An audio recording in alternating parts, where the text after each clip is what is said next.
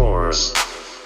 Episode 0022. For watching Point Break or The Fast and the Furious, okay? I live my life one corridor of this fucking podcast at a time. Ladies and gentlemen, welcome to episode 0022 of the Movie Wars podcast. I guess we must have ourselves an asshole shortage. I'm your host, Kyle. I am a Movie Wars podcaster.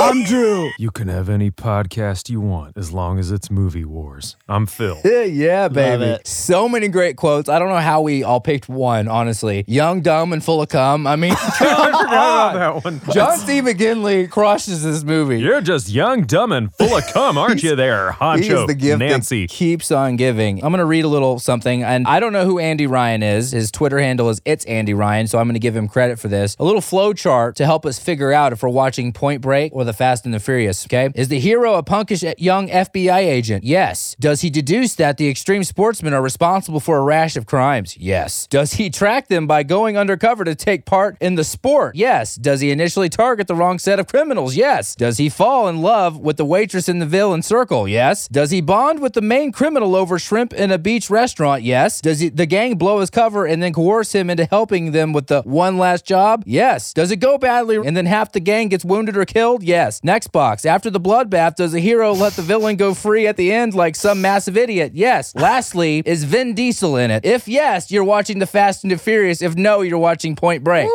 Ooh. They're the same movie. Same fucking movie. You know, Unbelievable. Perhaps, maybe. Who knows? We will debate this. I want to know, has anyone actually has the screenwriter of The Fast and the Furious ever come clean on this? Like, I just want an on-tape interview. Here's- okay. An honest admission. Admission of just like, yo, I fucked with Point Break. I don't know Like, if I don't know what to you tell were you. going there with this. Being that me and you, or Drew, are the only ones that have not talked about this yet, did you think they were the same movie? Like, as you were watching them? No, I really didn't. Okay, neither did I. there is a strong Oddly core. enough. Because the vibe is different. The vibe Very is way different. Cars and surfing are completely Yeah. different, Yeah. culturally, completely different feels. Maybe we'll touch on that again, but Yeah, Kyle, there's a and maybe very that's why they thought they could get away with it. Well, there's a very strong core, and there's a reason for it, right? We're 22 episodes in. That's a ton of movies we've watched, and we've established patterns and uncovered evolution in films. We'll go over a couple of those now. One of the things we've uncovered is that a lot of times, and Drew is our matchmaker, but Phil, lately, you've been just knocking it out of the park with matchups.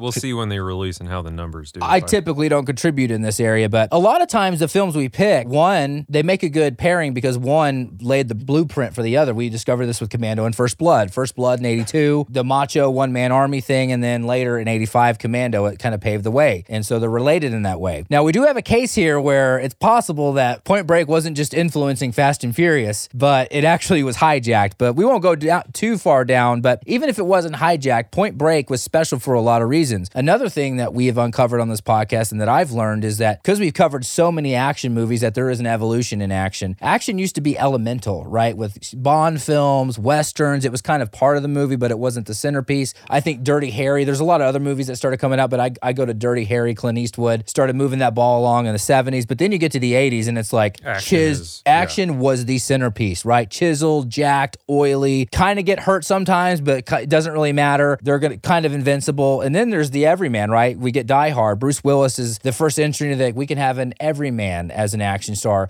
Now that goes to Keanu, but what's interesting is Point Break, that's the only thing it really shares with the rest of the lineage of action movies, because what it introduces is what I think is the continued modern framework of action today, which is the extreme adrenaline, the constant action. You know, action, even in some of those earlier films we mentioned, Commando, First Blood, Predator, there's pockets, right? But there's still dialogue. But there's dialogue in Point Break, but it doesn't really take the foot off the gas the entire time. Think about MCU, you know, I would think about some of the newer Superman movies with Henry Cavill. Like, I remember some Superman fights where I'm just like, it's too much. Like, I can't even tell what they're doing. But the expectation is now with the CGI age that it's constant, right? But the thing is it never feels like too much for me. Like, I feel like some newer movies don't do it as well. But I think, I don't know about you guys, but like we're base jumping, we're jumping out of planes, we're playing beach football, we're surfing, robbing, we're That robbing. beach football scene was so long. So good. Did anyone else feel that way? Well, the main takeaway for me, well, two takeaways. Johnny Utah could not be more of a Joe Montana ripoff name if it tried. Second of all, they were just like playing football in the sand with like seemingly no boundaries. Yeah, the ocean. Like someone was would the just natural. like, they'd all agree that the guy would score, but there was like no boundaries, no lines in the sand. It's like, how do we even know where they are? Yeah, and I think they were kind of looking to Bodie for that too. Wherever Bodie was, he was the rule maker and the rule breaker. You know what I mean? True. But I talked earlier about how it's a lot of action. It's insane. But what's the big difference between some of the modern action movies that we see today that kind of depend on this extreme adrenaline framework? I think it's Phil. You made a point so long ago based on your own career that really resonated with me, which is the creative gatekeeper. So many of the great movies we talk about almost never happened. Rocky, they didn't have enough money. Like so many great movies. This is a case we almost didn't get the Keanu Reeves we know today. They were so disinterested in Keanu Reeves as an action star. One of the reasons I think this film is the way it is, why it's extreme, but it's also balanced is, they wanted Charlie Sheen. They wanted Val Kilmer. Catherine Bigelow, on the other hand, who directed this and who is married to James Cameron, who executive produced this, Catherine Bigelow was infatuated with Keanu. She didn't really say what it was or what she thought. She basically put her career on the line to say that he's going to be one of the next big action stars. Larry Gordon from the studio was like the guy from Bill and Ted. Like that's all they saw with him is like, how could it be possible? So she put her career on the line. And then you have Lori Petty. Lori Petty was not the original choice either. She has amazing chemistry with Keanu, but they wanted a busty, blonde, beach babe in that role. They wanted the prototype. Gatekeepers. Lastly, they didn't want Gary Busey. So we'll talk about this later. And we're going to interview Peter Iliff, who wrote the screenplay for this on Friday. And he was talking about, so Ridley Scott was the first to buy this property before Catherine Bigelow and James Cameron got it. And Ridley Scott wanted James Garner, which at the time would have been a very safe, old codger detective thing. That would have been a very safe choice. Gary Busey, a lot of people don't know this, in 1988 had a motorcycle accident without a helmet on, died on the operating table. What? Came back to life. And what he says is that this is a quote from Gary Busey. I went to the other side and I came back with information, is what he says about Get out of here. He says that. So, and I think he had done What was the information? everything we see today, my friend. He became a preacher for a little while. He's done all kinds of crazy shit. Now I feel like I want to hang out with Oh, you do. You do. And what they say in the special features when they talk about him being that role is everyone has a Gary Busey story. That's how they introduce him. So it's Wow. good. But he was fresh off that accident. He had done, I think, Predator 2 and 2 other films, maybe 3. So they were kind of like, we're going to take a chance on this guy that thinks he went to heaven, came back. So This is his photograph. look at him. Oh, So wouldn't Drew, he? For those of you listening, I pulled up a photograph of him. Does he not look like he could play like Joker in his 70s or something? Totally. Like, and the last point here is why I think Point Break strikes such a, and we are going to talk about the Fast and the Furious, but again, without Point Break, there is no Fast and the Furious. There is no Keanu Reeves. Catherine Bigelow, it's really interesting. There was 2 different perspectives I picked up on in my research in the special features. Lori Petty, the actress who plays Tyler, said, you would think because she's female, she wouldn't be as into the action, but she actually despised the romance. She was like, Interesting. when they were doing romance scenes, Catherine Bigelow, can we hurry this up? Can we stop this? Can we please get back to action? But some of the other producers also said that Catherine Bigelow was more like her. She did have a feminine touch, and that's why there's subtle layers. That's why it's not just a straight up Arnold-y action movie, because her touch actually did kind of insert these little layers of personality, and it really played into the average Joe element of who Keanu was. So all that to say, this set the framework for modern action, but it's so special. It's what I like to refer to with our films that review as the lightning in the bottle thing. Almost didn't happen. We almost didn't get a lot of great things. This movie almost got lost because Ridley Scott lost the property. So many things almost didn't happen, but we have this very special thing that this might be one of the most influential films we've covered in action specifically. I'm not going to say it's a Godfather or anything like that. I mean, also, if I can make, just once again,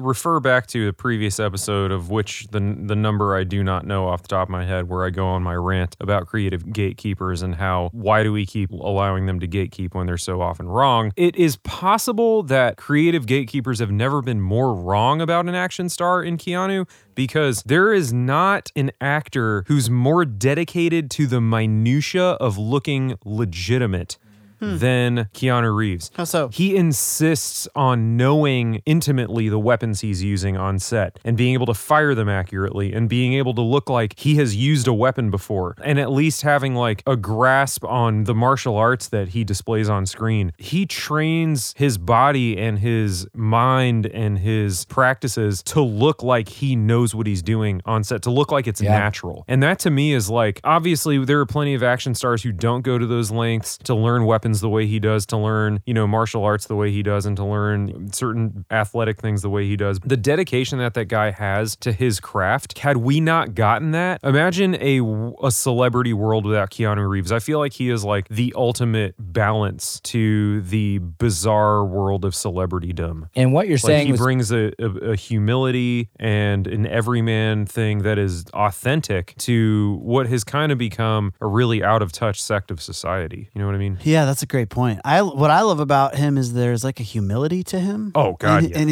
in all the portrayals of his characters, like most action stars, there's almost like an inherent arrogance in all of them. Mm-hmm. Even in your Bruce Willis's, like there's a cocky, smug, smirky kind of thing, like the FEA mentality. Just fuck them all. Like they want to be in the middle of the show. And with Reeves, he seems very earnest in all of his characters. Like he's really just trying to do the right thing. Like that's kind of his shtick, and I think people gravitate toward it. Well, also, amen. What does it take to know that you have things to learn? It takes humility. Like, that humility is reflected in everything he does before he gets on screen and while he's on screen. In my opinion, while he's not the best or most dynamic actor, he is an ideal celebrity figure. If you're going to idolize somebody, so pick many of the that things guy. you both just said have been affirmed by co-stars. I remember Halle Berry with John Wick, Carrie-Anne Moss in The Matrix, all say hardest working man on set. Every movie he does, he is the hardest working man, for what you said. Secondly, when you talk about his humility, during the special features of Point Break, both John C. McGinley and Patrick Swayze both said this about him, that most actors, no matter how prevalent they are, even if they're a second bill or whatever, they want to have that moment where the camera's on them. Their goal is to get the lens on them. They both said that Keanu is okay with fading into the background. And Peter Iliff, I was talking to him preparing for the interview on Friday, what he said was there was a scene where Keanu was actually supposed to say a line of dialogue and kind of take the attention. It was a scene with Swayze, and he chose to be silent, and he chose not to take that moment. John C. McGinley said, we're all fighting for the camera. Like, we want the camera on us. He's like, Keanu's okay with just letting the camera just come to him. He said he will be quiet. He will just sit there. You wouldn't even know. He's like, he's okay with everything just coming to him. So this is everything you guys just said that you sensed as fans has been affirmed by his co-stars, his co-workers. It's pretty amazing. That's really cool to hear. I love it. All right, experiences, Drew. Yeah, I first saw Point Break 2 years ago, I think. I was like, I watched Speed. I was kind of getting it. I watched Matrix. I was sort of into the Keanu thing. I was like, all right, I got to kind of... Didn't we watch it together? I think we did, yeah. I was trying to dive into his catalog a little further, and you're like, dude, have you seen Point Break? What a good night that was. Oh, yeah, I mean, just a killer movie. Like, I just had so much fun with it. And, it's such a glimpse into a world that I had just no idea about. Like surfing, I don't know anything about surfing, but it felt like, I know nothing about it, but watching the story, the story of this surfer group, it felt authentic. It felt like this is how surfdom truly is. Yeah. Which brings me to the next movie, Fast and the Furious. I felt the same way. Yes, we're talking about them because the plots are the same, but the settings are completely different. But what I love about it is they're both peeks into cultures that I have no inclination about. I don't know anything about cars or people who are passionate about racing or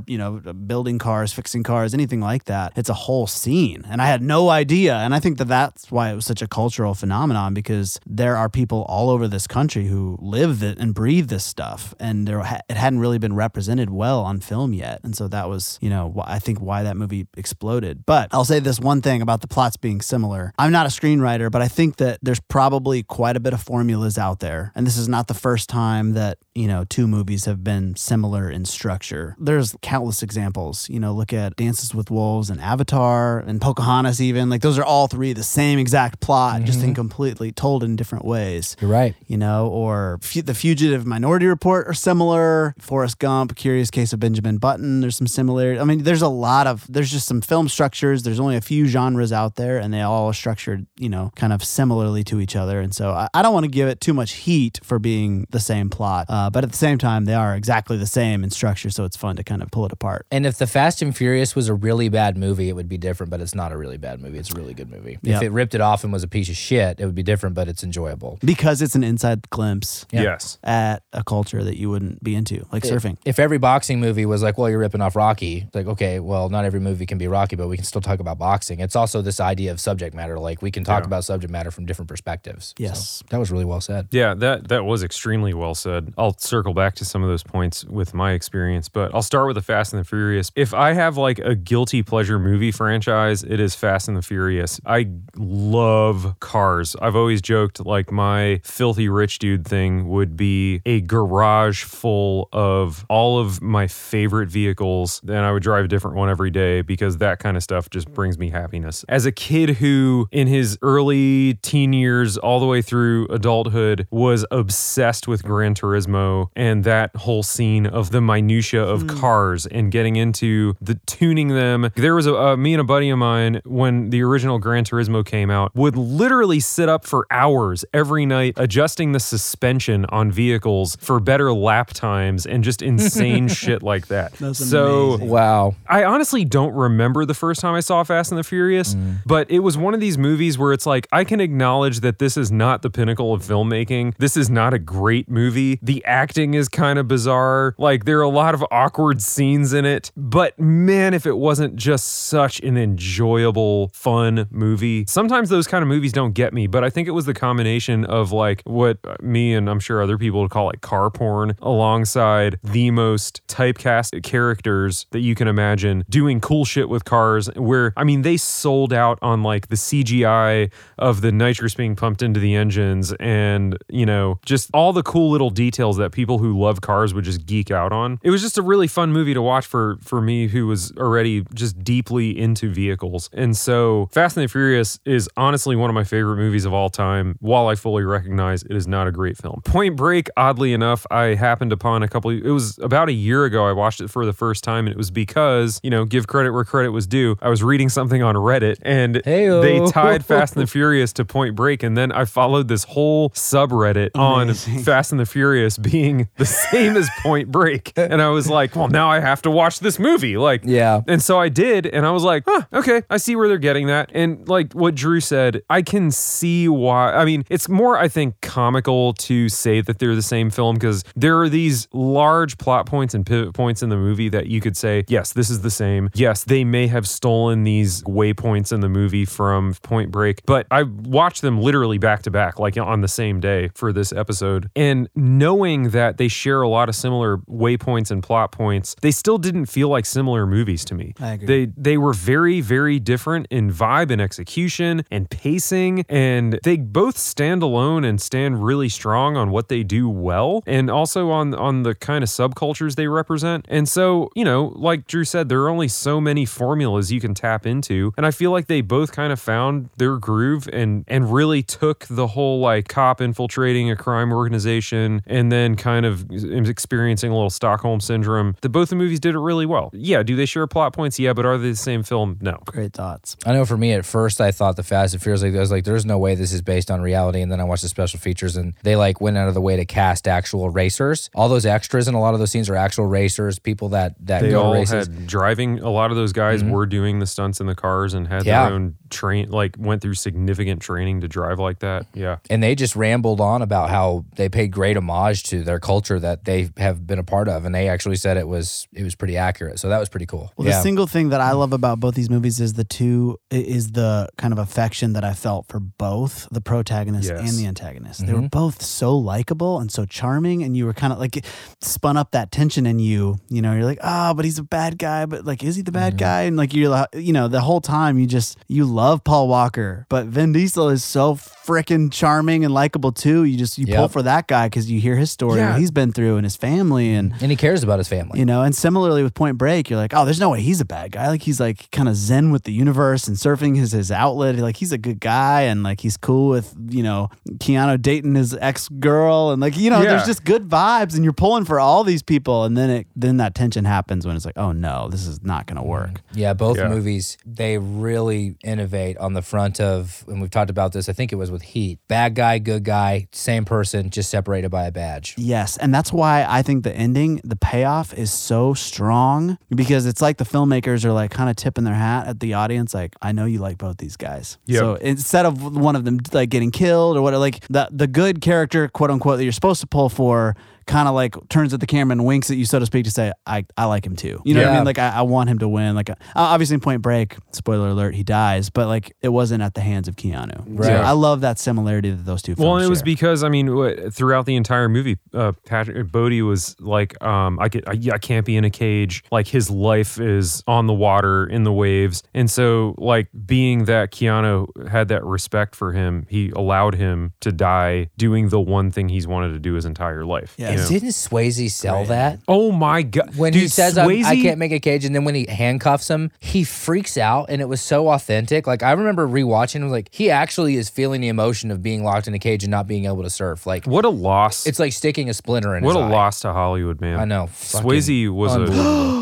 It just occurred to me that both of these films have beloved actors that we lost to earlier. the main, Paul Walker and Patrick Swayze. Like I thought about how, like watching Point Break, Swayze, we lost him, and then I thought about, Yeah. watching Fast and Furious, I'm like, Paul Walker, Oh, we man, lost I him mean- too early. Like, but it hadn't occurred to me Yeah. that wow, both these Rest in movies. peace to two greats. man. deeper personal experience. I'm usually not affected by celebrity deaths, but Paul Walker was one of them, man. When he died, that was, I don't know why, I just had emotions. But you and it told hit me when you were texting me about that, because you told me he was a lot like Keanu. He's a really, like, Dude, outside of film is one- known as a like- good guy. Yeah, but the funny thing about Paul Walker is that didn't come out until after he died. Then after he died, it came out like this guy literally would spend his free time overseas, like taking care of children and feeding kids and digging wells and doing all these things that no one knew he did. And he You was mean very someone did good humble, deeds quiet anonymously? dude. What's that? Someone did good deeds anonymously. Right? Yeah, exactly. Weird. Yeah, Well, and that guy got so much shit for being a terrible actor. because he was not a great actor. And but who cares? Like he's a fucking movie star. He's what we needed. He in is. that movie. You pull for him. He is likable. He's entertaining. Well, that's what you want in a movie star. Like, especially the who genre of cares? action. yeah. That's what we Exactly. demand of our stars in action, is that even if Yeah. they're not great actors, they are who they are, right? And going, I mean, look can't- at. I mean, yeah. here's our Arnold reference yeah. for the episode. But like, literally just. I gonna mean, say that.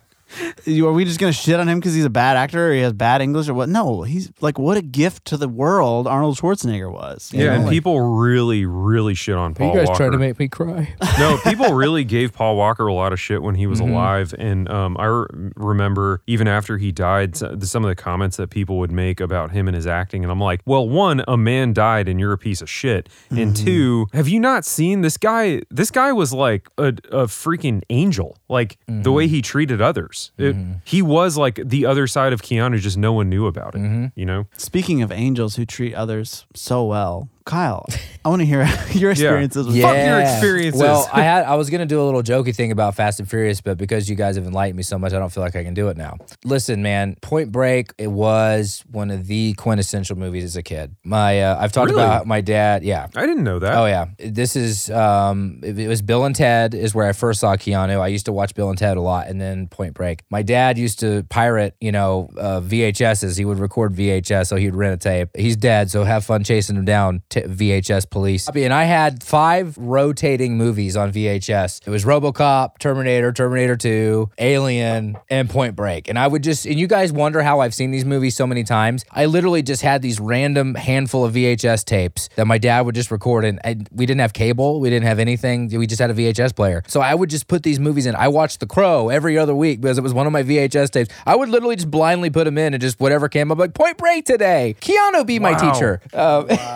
So it was one of those movies that I fucking watched all the time. And one of the crazy things about watching it for the podcast is, just like a lot of other movies we cover, when I was young, loved it for the action. As I got older and watching it today, I was like, Patrick Swayze played the fucking hypocrite guru Robin Hood guy. and that hair. He was so energetic. He had was. so much gravity. In a movie where, Keanu gets shit, kind of like Paul Walker for not being the best actor, which is I refute. Patrick Swayze, just as an adult, I'm like, God, he's acting his ass off. He was fantastic. in that film. Fantastic. Yeah. I love it's one of my favorite character archetypes, which is the hypocritical Robin Hood, blessed by stealing type. Almost that cult leader Yes. thing. Who's done it better than And Patrick who- Swayze? And who wouldn't want to get behind that? Like, I know. he Yes. sells his vision effortlessly. Yes. Very charismatic, very charming. So, and this was another Phil recommendation, man. Phil, I think we've done 3 Phil matchups in a row. This was great. When you said Point Break, I couldn't wait. I watched it another 2 times for this podcast, and I did it willingly and enjoyably. Now, Fast and Furious, I'm okay with admitting this. I have a streak of snobbery in me that's evaporated over time, and this podcast has helped a lot with that. But Fast and Furious came out when I was in high school. And I remember not really wanting to see the movie, but here's what I saw. Did you guys see this in high school? It was when I started seeing cars at high school pull in with spoilers and exhausts and modifications, new headlights. I'm like, that's a fucking Is that what Honda. that was? Yes. Dude, yes. That's what it Fast was. and the Furious Oh literally... my God, that's right. Because I started high school in 2003. Yeah. So that would have been during this craze. Fast and the Furious Yes. made that mainstream. It was always going on. Like Fast and the Furious doesn't get credit for tuner culture, but it gets credit for making tuner culture everywhere. Mm-hmm. Like everywhere for a long time. Yeah, and I just remember being like, what the hell is this? And then I finally put 2 and 2 together. I was like, this is because of that movie. And so I watched it, kind of whatever. I was really into like specific music, and I was kind of a snob with music too. So I kind of thought it was like the Nickelback of movies, but now I like appreciate Nickelback because I think they're incredible pop, whatever you want to say for all that. But watching it for this, I kind of went in thinking, what am I going to think about this movie? And I really enjoyed it. That's the thing with Fast and We the won't Furious. tell the Academy, I Kyle. have a secret for you guys. I really liked it. I fucking loved it. I was like, oh, it's a Point Break is my fucking movie. It was my childhood movie, and it ripped it off. And I'm like, first of all, yeah, it ripped it off, but Drew said it perfectly that there are only so many formulas. And Fast and Furious, it may have ripped off elements, but it didn't do a bad job. It's fun. I didn't want to like Vin Diesel. All of a sudden, I'm like, I love Vin Diesel in this. So fun in that movie. Paul Walker. He's really likable. Paul Walker is not a bad actor. He's just like Keanu. He's not that dynamic. But do you guys notice he has that kind of glossy-eyed, kind of angelic, kind of lost in thought look? Like, it works really well in this. Well, another thing that I love about Paul Walker's character in that movie is he plays a guy who even gets a lot of shit in that movie and just takes it in stride and just kind of has a smile on his face. It's not a shitty smile, but like when Vin Diesel's kind of dressing him down after he loses that race for like, blowing out his car and driving it improperly, he's just sitting there with a smile on his face and has like a lighthearted, friendly comeback for it and just disarms everybody and makes him a fan, I always loved that about his character. And also, I like when he, like that first race when he lost, like he just topped out and you're like, you expect him to be like pissed or whatever. And he was just like, bro, I almost had you. Like, and he did really good. Boyish charm. Yeah. And I think what these movies really have more in common than the script or the screenplay is they know what they are. What makes them so good is what makes every action movie really good, which is they know what they are. They don't take themselves seriously, and they know that you expect to have a good time watching it. And they both do that. And that's what good action films are for, right? So kudos to both randos. I was trying to do a car there. Can you do a car better than me? Randos. Wow, Phil was the worst, and now you're a car guy. I was looking for I know what you were going for. I was looking for the dying raccoon in the room. We were redlining there. Okay. Anyway. Is that what that was? Yeah, sure. I drive a Camry. I've never even approached the red You've line. never Like, gone my car- above 3,000 RPM. I'm a failed comedian who drives a Camry. Yes, it's all about gas mileage. You got to talk about Arnold and being a failed comedian. I get And everything. 42 on a flat highway, so go fuck yourself. That's right, baby. I really do. So it's really interesting. One thing I didn't know about Point Break was it actually had a very tumultuous life as a screenplay. Peter Iliff wrote it. He was waiting tables at the time. The studio paid him $6,000, and originally Ridley Scott had the rights to it. And he wanted James Garner as the Pappas character, and they were thinking Charlie Sheen because Charlie Sheen was so hot shit off Platoon. And they wanted Johnny Depp. So they were looking at all the stars, but they started building sets, and for months they were building sets. And I think Peter Iliff talks about this in the special features. They've spent 5 months building sets for Ridley Scott's Point Break, and then they lost all the funding. They went bankrupt. Columbia lost the option on the screenplay, and so he said they tore down all the stuff they had been working on for months. They tore it down in one day, all the sets. Oh my So gosh. 4 years later, James Cameron, and which for a lot of people who don't know, he's the executive producer on this thing, and I don't know if he's married to Catherine Bigelow during the time, and they picked up the option, and that's how we got what we got today. Amazing. Johnny Utah is an ode. You're going to love this, Drew. Johnny Utah's name is an ode to Joe Montana. Yes, you nailed it. You did nail it. I never even thought of that. And you're like, I'm pretty sure it's Joe Montana. It turns out you're right. Not just a name, though. Not just because it's a J name in a state. Because Joe Montana is kind of considered an everyman. And Catherine Bigelow said, I like the idea of relating From to an everyman. California, could see him playing on the beach. Totally. Yep, it checks out. Love that. Producer Peter Abrams fought Catherine Bigelow on casting Keanu. We talked about this a little bit earlier, but Larry Gordon, the same guy that eavesdropped on Arnold during Commando because he didn't like that he didn't speak great English, same guy, Larry Gordon fought because he was like, you want the Bill and Ted guy to be our action guy in our $80 million action movie? And I didn't make up this word infatuated. That this was in the special feature. Some of the producers said that she was literally infatuated with Keanu and just had this weird feeling that he was going to be the next action star, one of the big next. And I mean, it makes sense her marrying James Cameron because James she was Cameron very wrong, obviously. Yeah, very wrong. I mean, James Cameron has a little eye for talent, wouldn't you say? I mean, that's probably why they got along, right? So I just want to say thank you, Catherine, for making me a lifer and for making one of my favorite all-time life heroes. Thank you, Catherine. And also, what a career she's had. Zero Dark 30, Hurt Locker. Damn. That Great girl, movies. I love this rando. Swayze talks about this in these special features. He worked with Keanu Reeves on his very first movie he starred in with Keanu. 1986, a movie where the lead actor was Rob Lowe called Young Blood. It was about a Canadian hockey team. It was Keanu's first feature film. I think he had done commercials and some TV. His first feature film, Patrick Swayze was in it. Hold on. Wow. So Keanu, Swayze, and Rob Lowe were all in this movie? Yep. Oh my gosh. About a Canadian hockey I kind of team. want to see that. Because Keanu is a Canadian. That's probably why I got casted, because he sounded more like a Canadian. I then. don't like hockey though. Too much man hotness in one movie. Like, Nothing what can the be hell? perfect, right? If it were Johnny Utah in a football movie, I'm in. If you got, Ohio State Buckeye. I love it. I love it when Bodie figures out that he is Johnny Utah, and he's like, he tackles his ass in the beach, and everyone's trying to defend him. He's like, this is fucking Johnny Utah. Like, Yeah. he goes to defend him. That's when I was like, and everybody on the beach is like, no way, dude, I loved you in that one game where you got Yeah. your ass kicked. isn't that where you kind of flip and know Bodie is a guy that you can't help but cheer for when he like defends him, even though he just whopped his ass into the. Yeah, you're like, I hope this isn't the bad guy. And then he's Please. like, he befriends him, like, oh, good, he's not the bad guy. Make it the other really bad actors. This made me love Swayze even more. During those scenes where he got tackled, he actually did blow his knee out. Oh no. But he didn't want to stop filming. So at the end of every day from there on out until it healed, he had a doctor drain his knee at the end of the day. And he would go back to filming these intense action Oh my scenes. gosh. What a guy. Wow. Well, that speaks to Phil's point about commitment to Yeah. physical whatever. Was that Swayze or Swayze. Oh wow.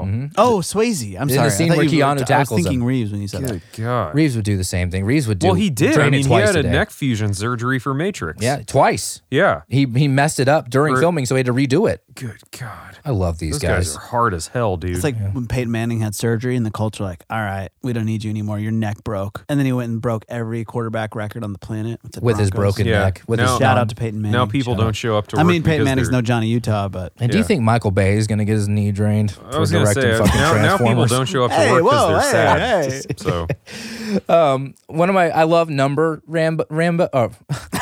I love number randos. Remember when Peter Weller took 50 times to catch the keys in RoboCopter in that scene? John C. McGinley, by the way, who is a fucking national treasure in this movie and in every national movie. treasure, period. He's Scrubs, incredible. Are you kidding me? That walking scene and my quote earlier from the asshole shortage, young, dumb, full of cum, that took 50 times because he said walking and talking and delivering that much speech for him. And I think he was never really a lead actor. In fact, was this his most lead role that he's had? Like in terms of in a movie. Yeah. Well, I mean, Scrubs, he did what, 9 That's true. seasons of that show, being the hardest hard ass ever. And he said you wouldn't believe actually how surprisingly hard it is to walk and talk, stay on pace with the camera, and deliver this hilarious speech, Yeah, hit while your walking marks, through all that, corridors. yeah. And it was actually, it was a new camera technique. And I'll get into this later, but they used a new kind of camera. So actually, this is the first time they'd use this. It's called the Pogo Cam. And so Was that not a one shot at the beginning of that movie? It looked like a single shot. It or may a have been. single take. I wish I could confirm may it, have but been. I wonder if that was one of the OG walk and talks. Dude, because yeah. that inspired like the Aaron Sorkin West Wing thing where Yeah. like they're always walking through the West Wing Good doing reference. these long talks. Like I'm curious if that was like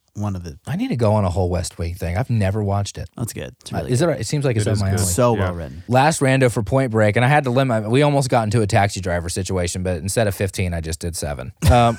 Fair enough. So Gene Wilder was one of the stunt coordinators, and all the Gene Wilder? his name was Gene Wilder. It's not. Oh, sorry, Glenn Wilder. I was I gonna just had say- a subconscious. Sorry, Van Wilder. Van I was Wilder. like, Gene Wilder, fucking Willy Wonka? Sorry, Glenn, the guy from the guy from the NASA thing. Oh no, it's good. So Glenn Wilder was a stunt coordinator, and all the actors want to do their own stunts. As we all know, Keanu loves to do his own Yep. stunts, and this is kind of where he started doing that. And so what he did was he was like, what he said to the actors was, if you're going to do your own stunts, you got to put the work in. So on the weekends in between filming, they had to go with him to a location and train and practice Love it. fights. And so he said, this is hilarious to me, especially as a music lover. Everybody did this except for Anthony Kiedis from the Red Hot Chili Peppers. And so when they started filming, Anthony Kiedis found out that he was going to be the first person knocked out in that fight scene with the lawnmower and that naked chick beating him. He was like, I don't want to be the first guy knocked out. And so from then on out, Anthony Kiedis was like first in, first out at these weekend rehearsals. So he didn't be the first guy knocked out during the fight. Wow. Wow. Isn't that amazing? How horrible is Anthony Kiedis in this movie? He's about as good as their 15th record. Hey, shots. Stadium Arcadium. Oh, Michael What? Bay, Red Hot Chili Peppers. we're we're just just lining them up They and fucking- assassinating. They lost John Frusciante. He almost died to heroin. They got him back, and then they replaced him with some guy with a neon ball cap. Fuck that. Flea still hasn't found clothing. That's a whole other podcast with neon ball cap guy. Randos for the Fast and the Furious. It's the Fast and Furious. I probably will stop saying the It's all good. halfway through the podcast. No Fast and no one- Furious yeah. is the 4th movie. So we talked earlier about Wait, it is? Yeah, there's The Fast and the Furious, then 2 others, and then the 4th movie is called Fast and Furious. They just got sick of it. What? Yeah. I will be watching the other ones. That by is the way. lame. I'm Yeah. sorry. Oh, they did I'm a sure the terrible movie's job of great, naming but that these films. is some bullshit naming. Is it more bullshit than calling or Rambo First Blood 2, even though it's not the First Blood, it's the Second Blood? I mean, Well, at least they corrected their wrong. Yeah. They're like, shit, we should have called that Rambo. This has got to be Rambo 2. they finally figured First out. with Blood 3. also. And then, of course, like when Third the Blood. you know, when they made the remake or not the remake, but the 2008, they had to call it Rambo. So we talked a little earlier about how a lot of the extras were actually racers, people that were around race culture. For the race war scene that took place in the desert area, 1,500 import cars were brought in. A lot of people driving their own race cars that they Amazing. owned and volunteered to drive for the film. Thousands of extras. And they went out of the way to get actual street racers and people that supported racing. So that's really cool. That actually solidified why I like this movie. I was like, this seems like it's hyperbolic and over the top and that nobody actually does not. this. And then all the extras were like, no, this is a real thing. This is what we do. It is and that's real. why we came out for the film. There's a It lot was of weird just crazy enough. It felt like it could be real. There's a lot of weird shit in that film too that you'd think is not real or not possible that is real and very possible. And like a muscle car going up on its back wheels. The only thing that was not believable is all the incredibly attractive women. Yes. It's like, there's no way. All these women are just like freaking models. I Like, have this a is category bullshit. for that. I'm like, what high school prom did they hit up for these extras? I was like, what the hell? And how many people wear midriffs every day? Post 90s, man. All right, Rando. So Rob Cohen, you remember the scene where the pizza guy pulls up and he can't get through? That's Rob Cohen, the director. And they way. he pulled up. And Goddamn street racers. I was kind of ashamed that his name didn't ring a bell, but he produced The Running Man, which is one of my favorite Arnold movies. He directed Dragon, the Bruce Lee story that came out in 1993, which is a really good movie about Bruce Lee. Have you guys seen that? No. Really well done. It's actually kind of more about his inner demons and the stuff he worked through, but he directed that. I used to love that movie, so it was kind of cool making some of Roads those. closed, pizza boy. Find another way home. That was Rob Cohen. So stunt coordinator Mick Rogers created something called the Mick Rig. So one thing that they struggled with is how do we make these scenes really fast and get the actors in the cars? So one thing he did, so there's another rando for this about how they actually train the drivers, but it's instead of it being a platform, because it used to be for race scenes, they would put the top of a car on a flat platform and pull it behind a vehicle. Too slow. He created like a trailer. It was almost like a van where the back was removed. It's called the Mick Rig after Mick Rogers. And they would put the car perfectly framed and snug inside of this framework so they could safely tow the driver when they're not doing stunts and stuff and go go at optimal speed. So it allowed them to go even faster. So that's why some of the driving race scenes with the celebrities are actually really realistic because of this thing that the stunt coordinator, and they still use this technology he created, and it's pretty No cool. way. Last rando, and I love this. Michelle Rodriguez, Jordana Brewster, the two ladies, Dom's sister and love interest. In real life, the actresses never had a driver's license at all. Again, Mick Rogers, and he also did the stunts for Iron Man 2, for Braveheart, and Mel Gibson's Apocalypto. This guy's got an amazing career. He's well touted.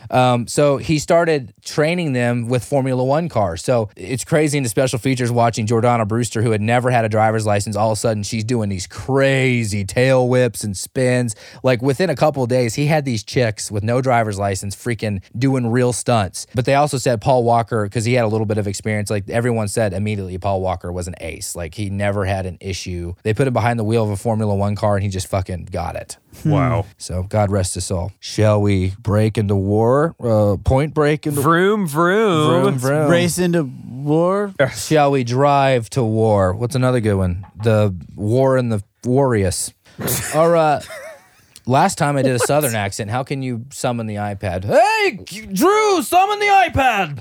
Oh, sorry. Top Bill cast. He lives his life an iPad search at a I time. hope when we blow up, we don't have to give a cut of the revenues to iPad. He's kind of taking a little bit of the glory. I think Apple's doing okay.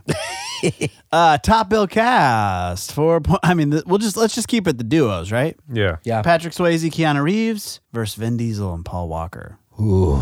Kyle, Oh, you want me to start? what you think? I mean, anybody want to guess? I mean, I know. I Listen. know where you're going with this. Listen, going into the movie, having seen this movie and not exaggerating, probably hundreds of times in my life, this was a Keanu movie, but as an adult, this Patrick Swayze, man, like I said earlier, the hypocritical guru, Robin Hood, save the world through crime, surfer guy. He's got the physicality, like. He's not so jacked that you think he's overdone, too. That's another thing we didn't say. He was jacked, but he wasn't like Arnold jacked. Like, he was believably, he looked like a surfer.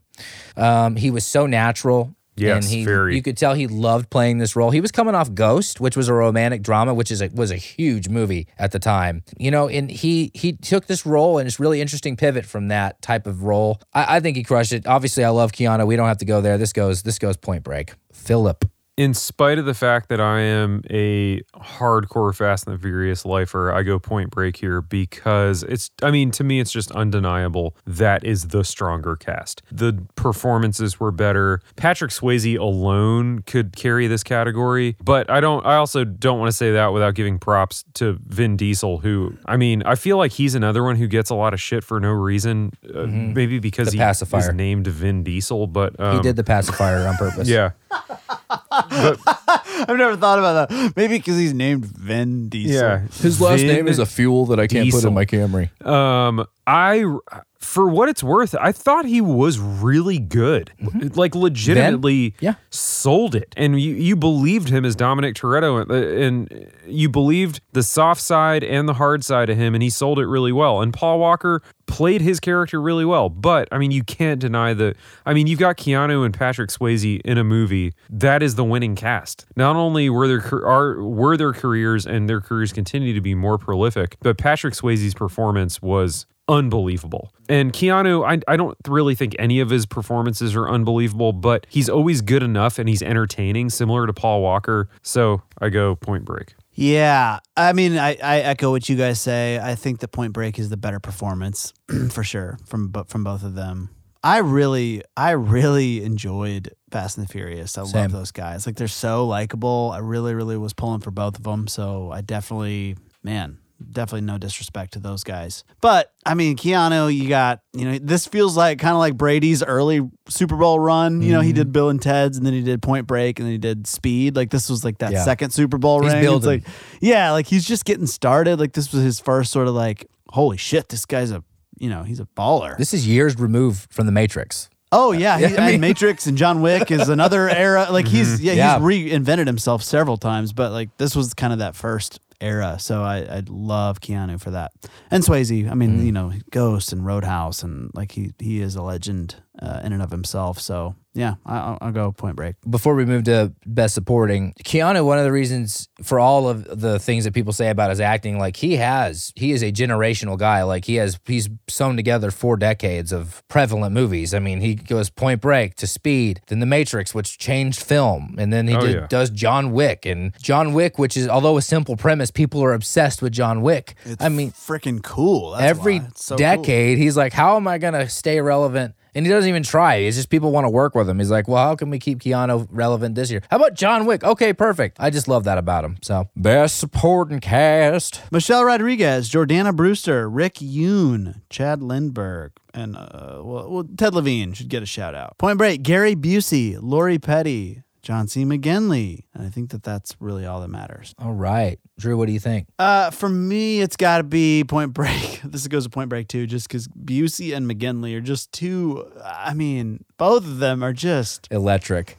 Yeah, like they're I don't know, they're like punchlines to their own joke. I don't know, they're just like That's good. I think of them almost like a Jeff Goldblum, you know, like just like that weird, like, I mean, you called it a national treasure, or I think you called him an institution or whatever. Yeah. Like there's just like, they're just like a thing in society that everyone's like, oh yeah, fucking Gary Busey, you know, Yeah. like John McGinley, yeah, icon. Like, Yeah. And have they done anything really to earn that, like in a leading role? No, but it's the Yep. roles that what they add to the projects that they're a part of. It's always valuable and it's always entertaining. So I'll go Point Break. Love it. Phil. I have to go Point Break here too, mainly for Gary Busey. He was really, really great in the role as Angelo Pappas and played the like been there, done that, fuck all this shit, but I kind of still really care guy. Like played him really well. And once again, that's not to take away from the Jordana Brewster, Michelle Rodriguez thing. Like Michelle Rodriguez is hard as hell in that movie and plays like that just loving but like kick-ass girlfriend who is not going to take any shit or put up with any shit. And Jordana Brewster plays like she's just super believable as just this sweet Italian chick. Yeah, she's great. But the sucky thing about Fast and the Furious in this matchup is like on paper, the star power in that movie doesn't really measure up to Point Break. But they were still great performances. But yeah, I give this a Point Break also because, I mean, Gary Busey and John McGinley, he's amazing. Yeah. And everything he's in, if it's for 5 seconds or entire seasons, he's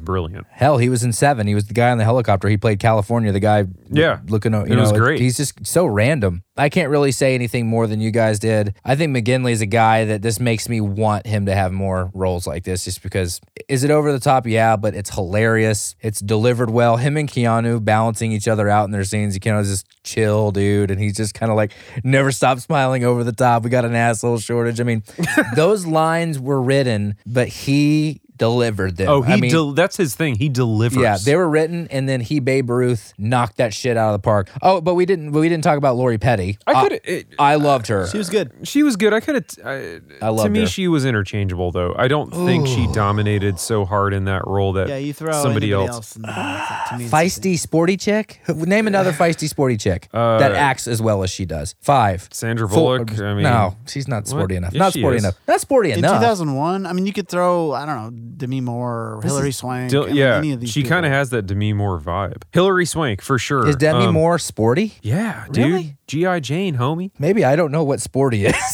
Yeah, Sporty Spice. Sporty Spice. She would have been great too. I disagree. I Fucking think Carrie Ann Moss, same Yep. person. Yep. The point is interchangeable. The part, yeah. Michelle Rodriguez is actually more distinct to me. I think we need to just end this movie wars right now. I'm offended. I am triggered. I love Lori Petty. But no, What I else get has it. Lori Petty done? In the Army now with Pauly Shore and Andy Dick. Hilarious. Oh, she was in Free Willy. Shit. She's great. I think she's very convincing. Oh, I she was in A League of Their Own. I'm not saying she wasn't convincing. I'm just saying I don't think the role she played was so unique to her delivery that someone else couldn't have done it equally as well. Oh, Phil. If you didn't make cocktails, I don't know that you'd be here. I don't know that I would be.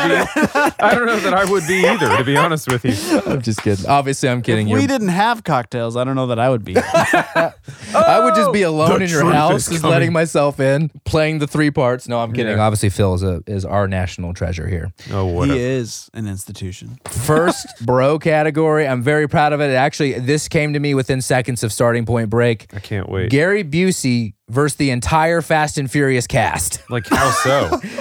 Fucking Gary Busey. He came back from the dead. He went to heaven and brought back information. What else do you need to know? Yeah, but Vin He had a short Diesel. stint as a preacher. No, Gary Busey. You take it as you want. Go ahead, run, Phil. You go. Think about who Gary Busey is, who he embodies. I know Feels like who you're trying he to give a is. layup to Fast and the Furious. Yeah, I would give this to Fast and the Furious because, I mean, if we're talking about like physical, anyone in that cast would beat his ass, including Michelle Rodriguez and Jordana Brewster.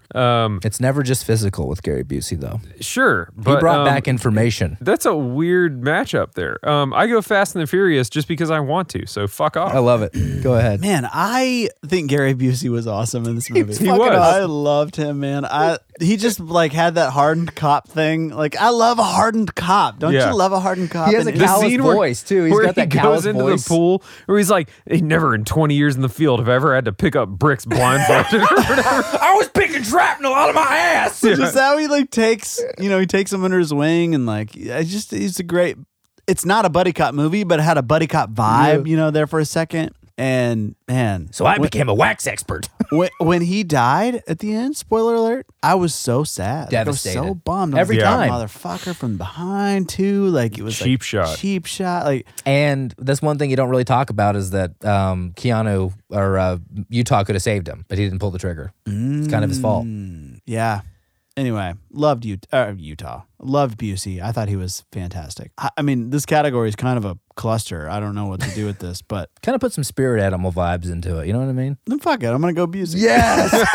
Amazing. yes. This is. I'll say this as my rationale. Busey made me feel more emotionally than anybody in Fast and Furious made me feel. Mm-hmm. So Fair enough. I'll leave it at that. This is obviously a ridiculous fun category, which I love, but I gotta go Gary Busey because first of all, it's my category. But I love that Busey won this. So weird. he's like, listen, this guy said that he died on the operating table and came back from heaven with information. You know what I mean? He had a short stint as a preacher. Okay, but that has nothing. So you're genuinely talking about Gary Busey, the man. the man. The man, Gary Busey. Well, I misinterpreted it, but I'm no, gonna it stand could by be the role. It could be anything. No, it could be anything. It's whoever, the Gary Busey in you, Whatever speaks to me. whatever speaks to you, to the Gary Busey. in me is speaking to the Gary Busey in you. Yes. You know, I think about it in warfare. If they were going to fight like in a jungle, like you just can't trust Gary Busey. He's just like, he may be one man, but he's not up to any good. I mean, he's got traps. He's got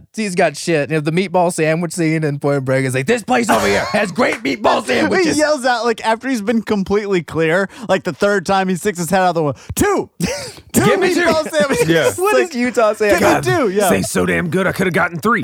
I got you the one that looked like roadkill. Or when Keanu leaned over with that terrible idea and he was like, yeah, it's not a good idea. And then the awkward pause is like, but so-and-so's going to hate it. Let's do it. It's like, yes. Gary Busey That is true. I forgot about all that. And That's the man really has good. survived a helmetless brain surgery from a motorcycle accident. He's still alive today. He was in the show you guys got me on, Entourage. He was Yes, hilarious in he- Entourage. Dude, well, Jeremy Piven seems like you're going to spin off the fucking planet. I love it. I love it. He's So good. He's one of a kind. That's why I made the category. I'm sorry if that was weird Dude, for him y'all. and Piven on the beach together. That's a legendary Because he's so stoic, Adam. entourage scene. Isn't Busey just like really straight laced the whole time and like he makes everybody really uncomfortable? Yeah, and Piven comes up and he's trying to like make Well- small talk and he says some weird like, spiritual thing and Piven's just like, you're going to spin off the fucking planet. I love you. So good. Let's lean back a little bit into tradition here. Earlier, we talked about the evolution of action. We haven't really gotten into Bond or Dirty Harry, but, picking up with what we know as the arc of action films, which is the better action movie? I'll go Fast and the Furious just because I think it's a more enjoyable movie to watch. There's less like bizarre, egregious football beach scenes. No boundaries. I feel like Fast and the Furious told a more cohesive story more concisely versus Point Break, which is really good. I love Point Break. Like I have nothing against that movie. I feel like you have to kind of like look past some of the clunkiness in the storytelling. I mean, I guess it kind of also depends on what you define as action. Like if it's gunplay and like people shooting each other up, then obviously Point Break would win. But man, the car racing scenes and just the fun and adrenaline that comes from that, plus just the quality of the storytelling, I think Fast and the Furious wins that one. Okay, true. I think that Fast and the Furious better represents the genre genre of action to me. There's just more energy. I mean, Point Break it's fun and exciting in its own way, but as an action movie, I would rather watch The Fast and the Furious. I obviously have leanings towards Point Break, but I do agree with you guys, and I would go Fast and Furious as well, because I'm thinking about when these movies came out. I was kind of confused when they both came out, because Point Break is kind of like, hey, we're going to play beach football. Hey, we're going to surf. Hey, we're going to wear masks and rob people. Hey, we're going to jump out of a fucking plane. Hey, it's just like it keeps feeding you shit. Like, we're not going to stop. Yeah. And now it's awesome, but at first it's kind of like, whoa, okay, it's very jolting, but Fast and Furious is it's cars. And yeah, they do some other things. I think the later films start to introduce a lot more crazy elements. Real weird stuff. I haven't seen all 14 of those. But it's only 10, okay? I do think accessibility matters here, and I think Point Break, it's easy to say, wow, what a legendary film now. It's my favorite, one of my top 10, obviously, but Fast and Furious is accessible, it's containerized, it's got one set of mojo, and that's another reason that deviates really far from Point Break, is Point Break is doing everything, whereas Fast and Furious is like, this is a car movie. This is a movie about cars. Cars are in this movie. Yeah. So I actually do go to Fast and Furious for that reason. It's really kind of just, what mood are you in? Yeah. Do you want like a beach vibe with the ocean and surfing and some presidents robbing a bank, or do you want, some machismo? Yeah, high adrenaline kind of like racing LA, like car shit. It's a totally different feel. So it's 3-1 Point Break, and this is a fun category. And so don't think about the characters themselves, but think about the actors. Instead of just doing straight up Keanu versus Paul Walker, I say, who is the most overly underacted? Who gets the overly underacted? Because they both are notorious for underacting, right? Yeah. Wow. This is most overly underacted. Ooh. They're both so similar in these movies, like charming, boyish, like kind of not good but great at the same time. Right.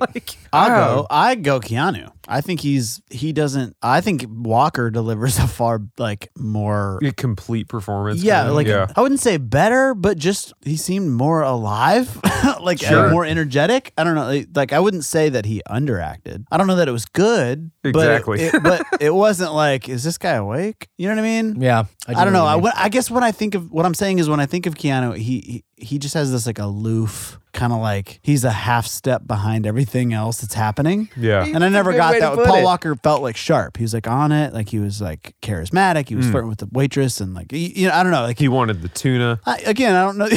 Yeah. I don't know that it was great acting, but it wasn't underacting to me. Yeah. So I'll go Keanu, I guess. I think Keanu for the same reasons. Glad Drew went first because that convinced me. Paul Walker, it's so funny with both of these guys because they both, obviously Keanu, for reasons beyond his own control, has gone on to have a more prolific career. That's an odd category because it definitely speaks to both of their criticized weaknesses as actors, but it's like, who was the strongest at being the weakest? Yeah. And it was probably Keanu. Yeah.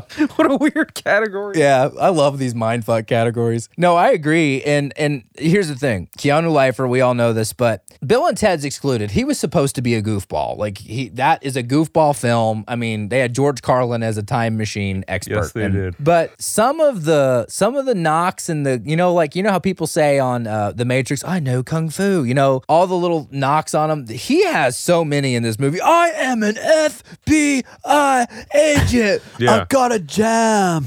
Yeah. Cans. They were just cans. How many actors? I mean, Arnold, maybe a little bit. You can say all these random lines, but Keanu, he's just got this kind of resume of shitless things he said in movies. He's got his thing, dude. I love it. He's so delightfully Keanu. Yep, and I love it. And he gets the point here because Paul Walker, he just has a more even thing, whereas Keanu, as perfect as he is, he does kind of have these funny, goofy things that come back to bite him later, especially cans. That was legendary with Drew on the Speed episode. Jam, cans, agent. The way he says things, it makes me so happy. Here's what I'll say about both these guys. Both great California guys. Yes. And to a bigger extent, both great California movies.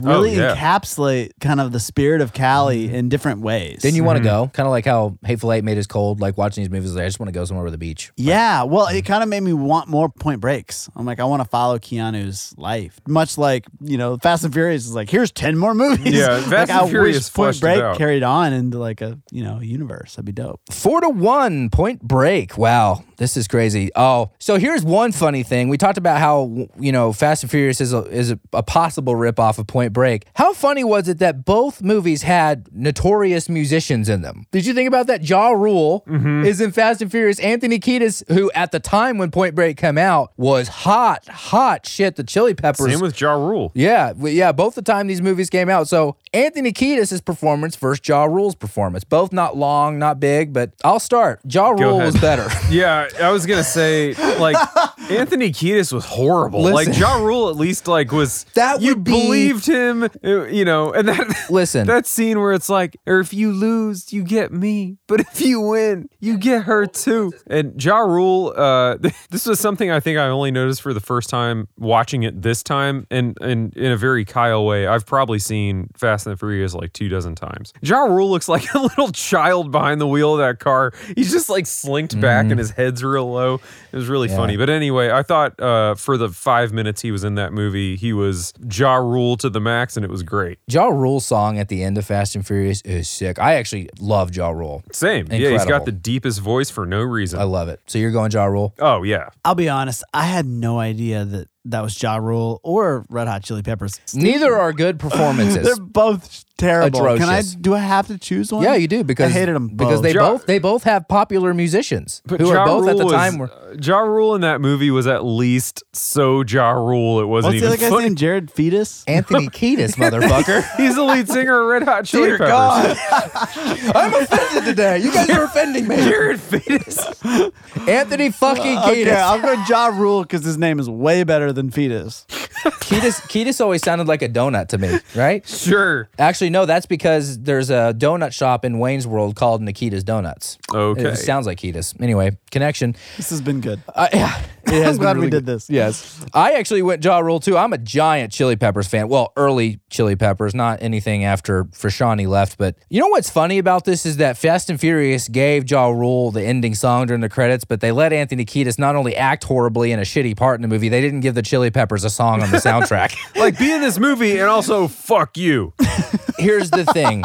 I just and I think Point Break, I know it's not a perfect film for like film's sake, but for Kyle, it's a Neither perfect of these film. movies are perfect. But for Kyle, Point Break's a perfect movie, but there is a noticeable dip when Anthony Kiedis speaks in this movie. In the one line where it takes you out. You're really good, Drew, at spotting things. Like I've said things in the podcast, like just don't take people out of the podcast. Like I love that. He took me out of the movie for 5 seconds when he said that would be a waste of time. Like you remember the shower Yeah. when the Nazi guys are about to kick his ass? A noticeable drop off in quality. What was with the pregnant pause? Like that would be a waste of time. What the hell are you doing, man? Whereas- Why are you in this movie? Just say the line. What are you Whereas Ja Rule just walks up to Paul Walker and immediately assumes he's never raced before and is like, every good racer will tell you it's not about how you stand by your car, it's how you drive your car. And it's like, what, has he never done this before? Like, You know, it's 4-2 now. Ja Rule may be, I'm looking at these upcoming categories, and Ja Rule may be the turning point that your film needed.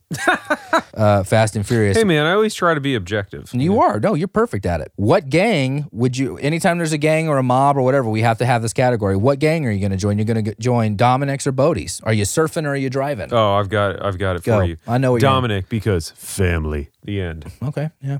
Even though we hate our families. I couldn't think of two things I'd be worse at, to be honest with you. But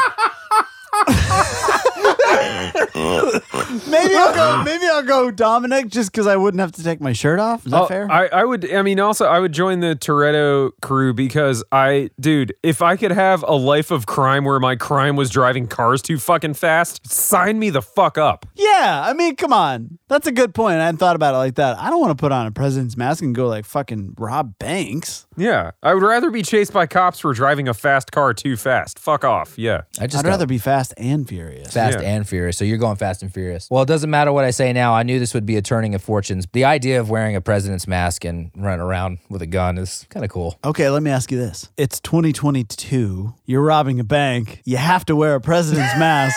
What president? Ooh, I'm still going Lincoln. Wow. Really? Oh, yeah. Okay. I just think he's underrated as a violence maker. You know what I mean? He did have a lot to do with a Wow. pretty significant war. Also, in Toretto's gang, he's got my number one car of all time, which is like the mid-90s Toyota Supra, which was like my dream car as a kid before Fast and the Furious came out. Then Fast and Furious comes out, and then the main car in that movie is a Toyota Supra, and I just lost my mind. Because in Gran Turismo, my car was the Supra. They still make the For Supra? anything. They have a new one now. Yeah, it's a BMW Z4. I just got lightheaded when I coughed. That was really weird when I went bronchial just now. So here is a PSA about the new Supra that everyone knows. It is a BMW Z4 that was taken by Toyota and completely retuned and retooled to be a Toyota. However, literally everything under the hood and in the cabin is BMW top to bottom. But that said, do not let that take away from the fact that the new Supra is a fantastic vehicle worth your time and money. Well, when I drive my Camry,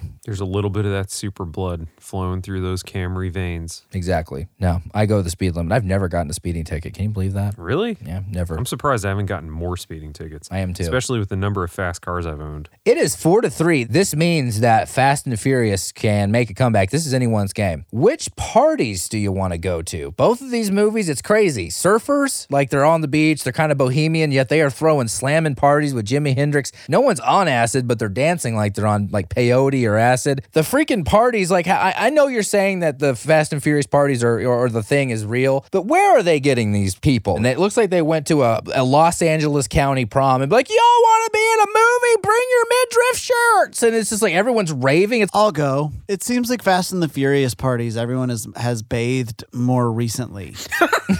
I love how you took that. I love it. Did not even. I'd rather go to that party. I was not expecting that. I love it. So you're going Fast and Furious. Yeah, I don't like saying up in all my business. I love your angle. Yeah, I'm not going to lie. Speaking of parties and then the aftermath of the parties, when Keanu is nailing what's-her-face on Taylor, the or beach, Tyler. all I could think about was the friction from the sand. So for that reason, I go Fast and the Furious. This is a tough category for me because I never really got invited to a lot of parties. For all I know, Fast and Furious, this is what the parties look like in Rogers, Arkansas, where I'm from. You know, people raving on demand with their midriffs. I don't know about that. But then again, the idea of going to a Bodie party is scary because, like, at any minute, he's like, let's go rob a bank or let's jump off a plane or go surfing in the dark. It's very risky. Oh, yeah. But I do feel like it's risky, but I do feel like Bodie's gang would accept me because when Jimi Hendrix comes on, I'm going to do the weasel wave, just like that one guy, the guy that's doing the shoulder wave at the party. If 6 was 9, you know, that Jimi Hendrix song. I'm down. Even if it means my detriment, I would rather be accepted than take the risk of going to the Fast and Furious party and no one talking to me because I drive a Camry. It doesn't matter what I do, though. And we are tied with one category left. But Damn, if these are you good went to the workouts. Fast and Furious party with your Camry, once everyone got drunk enough, they would start trying to help you make your Camry super fast. But I don't want to make it super fast. I don't want that in my life.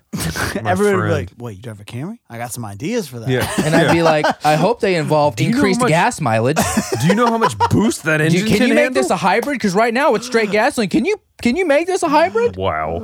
Yeah. so don't funny. don't change me. Okay. I don't want to be changed. That's why I'm not going to your party. I don't want to be changed. Oh, he's going to the campfire at the beach. I want to go. I want to be accepted. Fair I may enough. die in the ocean getting eaten by a shark surfing at 3 a.m, but at least accept me. Unlike my parents. Wow. I'm in a good mood tonight. That was good. All right. 4-4. I am frightened. I am frightened at what I'm seeing I am here. furious. I'm at the point I'm of breaking. Of I'm breaking. It's going fast.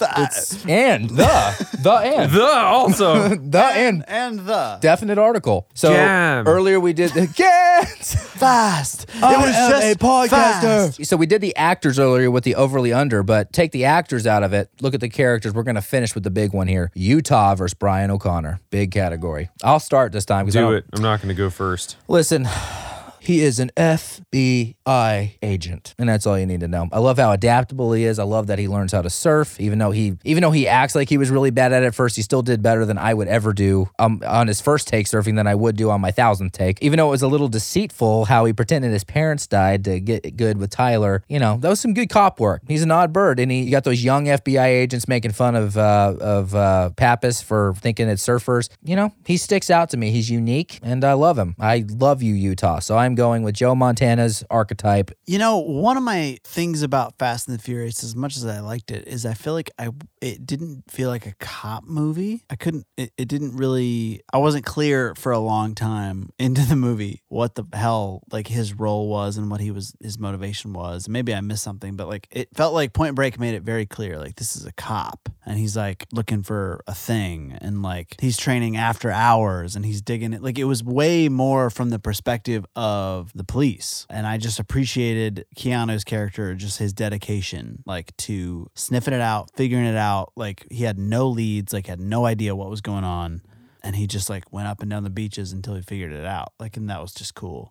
So if I'm just picking a character, I think I would go with him because it seemed like he was more dedicated to his craft. He listened to wisdom. He paid him. I like what you said because he paid homage to Pappas, who was older. Everyone thought he was crazy, like the stupid surfer thing. And he was like, there's something to this. And he went with it. And I also love the end. I still don't quite understand what the filmmakers were thinking when Utah let him go. Like, I think it was so he could, die and, doing the thing he liked. Because I think at the end they kind of felt like the same person inside. Like the badge was the separating thing. But what does she say? You have the kamikaze look. I've seen it when she's talking about how similar here he is to Bodhi. I think, was that it? Well, because he tossed his badge into the water, to me that was like, he let him go. And also, fuck this. He's dead. And also, it felt like he reached a point where it's like, this is kind of the precipice of my role as a cop.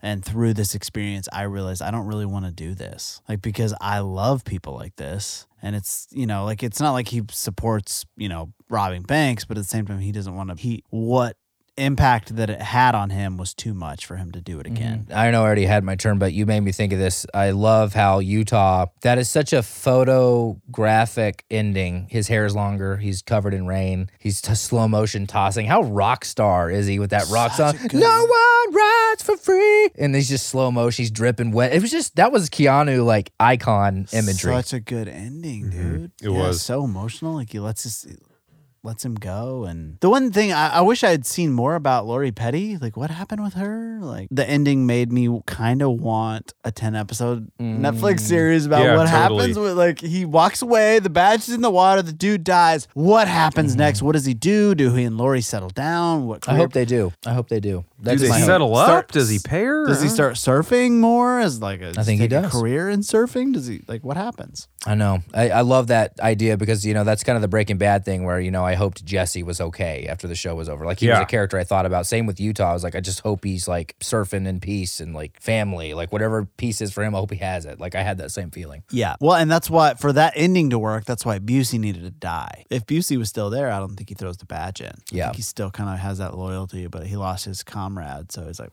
I don't need this. And it was kind of his fault. Maybe that's another reason he throws the badge, just because of guilt. Because twice he could have killed Bodhi and he doesn't. The first time Angela wasn't near, but the second time. Right. Such a good movie. Man. We got deep there. Since my vote doesn't matter, I'll just homer out for the movie that I like more. You can spin out? Yeah, I'll spin out for the movie I like more. Well, as far as this, it's funny that you bring up the thing about the cop thing being clear in Point Break, because when I was watching both these movies back to back, I thought it was interesting how in Point Break they aggressively made sure you knew he was a cop from the drop of the movie. And they showed him like balls deep in the FBI thing, and he's very involved in that, and they kind of give the backstory to that. On the flip side, the thing I loved about Fast and the Furious is that they didn't really tell you he was a cop until they arrest him on the side of the road and drag him in, and then you realize, oh shit, he's a cop. And he does it to save his friend. Well, no, he just is a cop, and then he gets put on undercover duty because they're street racers that have been, stealing millions of dollars worth of electronics from semis on the road. And so his thing was to infiltrate a street racing gang and figure out who was doing this. And that was kind of the rub of like John McGinley in Point Break being pissed that they weren't getting results fast enough versus the other dude in Fast and the Furious being pissed off that Paul Walker's character wasn't getting results fast enough. Like he's in this gang. Like, is it Toretto? Is it this other thing? Is it the Asian gang? Is it this other, So this one to me is a huge toss up because they both do their thing really well. They both experience significant Stockholm syndrome of sorts. They both fall in with the gangs and gain a deep appreciation for the life that they're supposed to be persecuting in a way. I mean, I'll just go Fast and Furious to like cement my Homerism, but they both did a really great job. Side podcast idea, exploring like bonus content, exploring why Stockholm Syndrome is such an interesting mechanism in films. Have you noticed that? Oh yeah, it is. The idea of it's the cop because falling in, like it's such an interesting mechanism. Well, it it's makes great that- movies. It's that Because that tension, that emotional tension. Yeah. And it's also that awakening. I think that they're attempting to get out of the audience that the bad guys are a badge away from being the good guys, or, you know, like I think Toretto's character showed this really well, that like everyone thinks he's a loose cannon, but it's only because he had this moment in his life where he saw the man that killed his dad and he just lost it. Yeah. Like he wasn't a loose cannon. He just lost on the guy who killed his dad. It's like there's always another side to the story, and like while that's obviously been explored way deeper in more modern things like Breaking Bad and then the Marvel movies and all that, I just always love a multifaceted antagonist, you know? I love that you brought that up because that was a moment that movie needed. It didn't need much emotional weight, but Vin Diesel actually really delivered that. Oh, dude, that was a And it pulled me in. fantastic scene. I think at that point I was like, we got a car movie, good Well, that action. scene in the shed or whatever. Or Yeah. in the garage. Yeah. In the it garage, it pulled me in. I was like, okay, there's some depth here. That's Yeah. when I connected with him too. Wow, 5-4, and I love these last three with these scorecards where we're getting. Obviously, we pick crazy ass random categories with no intentions of them. You know, they could go 9, they can go 8-1, they can go whatever, but you know these close ones are fun. So 5-4 Point Break. Let's do some quick preferences, Drew. Man, I just these movies are so cool. Like they just really like check a box and like fill a niche that is really needed, I think, in cinema. If you're in the mood for a thing, like they're a very specific thing, and I appreciate that about them. I think personally, I lean more towards Point Break. I think honestly, just because of maybe my age, I'm more intoxicated by cinema that happened like before I was really able to even take in cinema. Whereas if I watch a movie from the early 2000s, I'm like, oh, this shit came out when I was in high school. Yeah. My idiot friends liked it, and like, but like a movie that came out when I was a baby, it's like it feels like something that happened before I was there, and it feels like kind of untouchable. And Ooh, like that's good, man. I don't know, like yeah, I don't know what it is. There's something more mysterious about like 80s and 90s to me for whatever reasons. It's almost like That's Magical. really interesting. Obviously, for me, I'm going to go Fast and the Furious. It's one of the few movies that I can just, if you say like, hey, do you want to watch Fast and the Furious? I'm like, fuck yeah, man, let's watch Fast and the Furious. Yeah. But at the same time, like I would feel the same way about Point Break. Like both those movies are just fun and simple enough, but I think it's the glorification of the subculture that really makes those great. Because if it was about like banking or some boring shit like that, it wouldn't land. But like you've got on one hand Count the surfing. hundreds first. Yeah, I mean, you've got two subcultures that the vast majority of people they're aware of it, but they don't know anything about it. And these movies are both windows into those two things. And so I could take either of these on any day, but because of like the liferism that Fast and the Furious kind of garnered in me or whatever, I would go that route. But I think only because of my familiarity with it. It's Point Break is fantastic in its own right, and for a lot of the same reasons, to be honest. So. You had me at liferism. and they're just so cool. Like Yeah. like surfing is so cool and like aesthetically beautiful. And, Oh, like, yeah. like you just admire it. And then like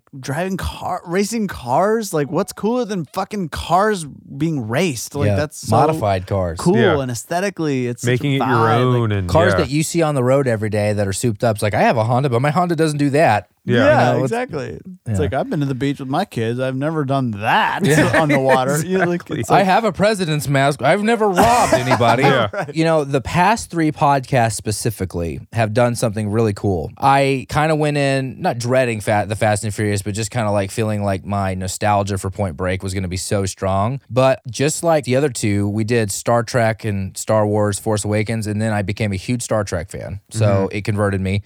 For Hateful Eight and True Grit, all of a sudden I'm like, I can't wait to watch more Westerns. I couldn't wait to finish all the Clint Eastwood movies, which I still haven't because I haven't had time, but I'm like aching to get back to that. And now I'm like, well, now I want to watch all the other Fast and Furious films. Like, I get why this movie is so popular. And it's not everything I thought it was. I thought it was going to be really hyperbolic, armpit, annoying. Just, Yeah. And it wasn't not. that at all. It stays, good. it's just like Point Break in that it stays in its lane and it knows what it is, and it's not trying to be so serious. It's not trying to be so like that scene we talked about with Vin Diesel with talking about his dad, and like that was just enough drama right? Johnny Utah kind of playing on Tyler's feelings about her dad dying. That was enough drama. You know what I mean? They knew how much they needed. And I love that because not every movie has to be I love, Daniel Day-Lewis and the greats, but not every movie has to be that. These serve a great purpose in life. And lastly, what I'll say is, the new Point Break remake I think Point Break in 91 had like an $80 million budget. The new one they remade, I think it came out in 2015, had a $110 million budget. And it bombed. Not only, it wasn't just the Rotten Tomatoes thing, it had a 12%, but fans from the old guard came out and rave and hated this film so much. And I think it's because of this. Why would you remake that movie? Oh, I know. You know why? You can't, this is going to sound cheesy. This is another thing I've learned on this podcast. You can't recapture lightning in a bottle. How often do people get struck by lightning? 100% agree. Getting struck by lightning twice in your lifetime never happens. Well, at least conceptually, I can understand why you would remake a movie where technology plays a huge role. Yeah, but Point Break was very organic. Yeah. Was there any CGI in Point Break? No, Maybe not in the some original. of the waves? Hell no. Even with James Cameron on board. Like, why would you remake something that technology plays no part in? Like, it doesn't make any sense. Even the Capitalize skydiving. It's like remaking. Let's remake The Godfather. It's like, why? Like, why? Yeah, don't do We already that. told that story. Even though they jumped out of a plane, it wasn't real skydiving, but they had an airlift thing that simulates it. So they were actually floating, but they were just floating. Like, even that was not like green screen CGI. That was them in the sky, but just in a controlled environment. Got it. I was actually wondering about that. I always beat this drum, but the lack of resources, the lack of budget, we don't want this actor, we want this guy, all that stuff ends up making movies that we want to see about. Yeah. You know what I mean? It's like because there's a story behind it, and there's because those movies that don't have the resources and don't have the budget, there's something else driving that. And as cheesy as this sounds, it's a passion from somebody behind the project. Yep. And you Yes. can usually see that coming out in the artistry or the film or anything revolving around that movie. There's a passion driving that project forward versus just a money grab. True. You know? Great point. Yeah, because when you can't lean on money, you have to lean on, like you said, creativity, artistry. Yeah. Resourcefulness. Yeah. Well, this was a blast. I mean, we always have fun, but I don't know why. Maybe because I ate before and I only had one cocktail, but man, we were on. I loved it. I always love it when... They're fun movies. Yeah. They're not serious films. Did That's anybody what's else great feel like about these movies felt further apart than 10 years? Yeah, for sure. them. Yes. It was the lighting to me. But they were I feel exactly like 10 Point Break years could have apart. come out in like early 80s and The music Fast and Furious could have also. come out in like 2012 or something. Like, Yeah. They felt like, but they're only 10 years I apart. mean, they had Limp 01 to Bizkit 91. playing multiple It's true. times through Fast and Furious. So that's when like, oh yeah, this is a newer movie. They got rolling, and then like Point Break is like, no one ride for free. It's like, but anyway, thank you for hanging out. What a fun day. Go grab a surfboard. Go be young and dumb and all that shit. I'm Kyle. I am Drew. And I'm Phil. That's a 4-cylinder. Is my Camry a 4-cylinder? Yes. Thank you for supporting Movie Wars. We have one more small ask. For just $7 a month, that's right, the price of one measly latte a month, you can support us on Patreon. This will get you access to special content, one-off episodes, and even live Q&As with the hosts, myself included. Also, more money helps us make more content, more episodes, drop stuff more frequently, and just get better all around. Not to mention, it'll feed our children. And isn't that what it's all about? The children. I'm going to drop the link in the episode description. If you're on Apple, on Spotify, you can go to that episode description and find that link to our Patreon. Also, if you are on social media, we are active on all platforms, but we are especially active on TikTok. Find us at Movie Wars Podcast on TikTok. Thanks again for your support. We love you. Bye.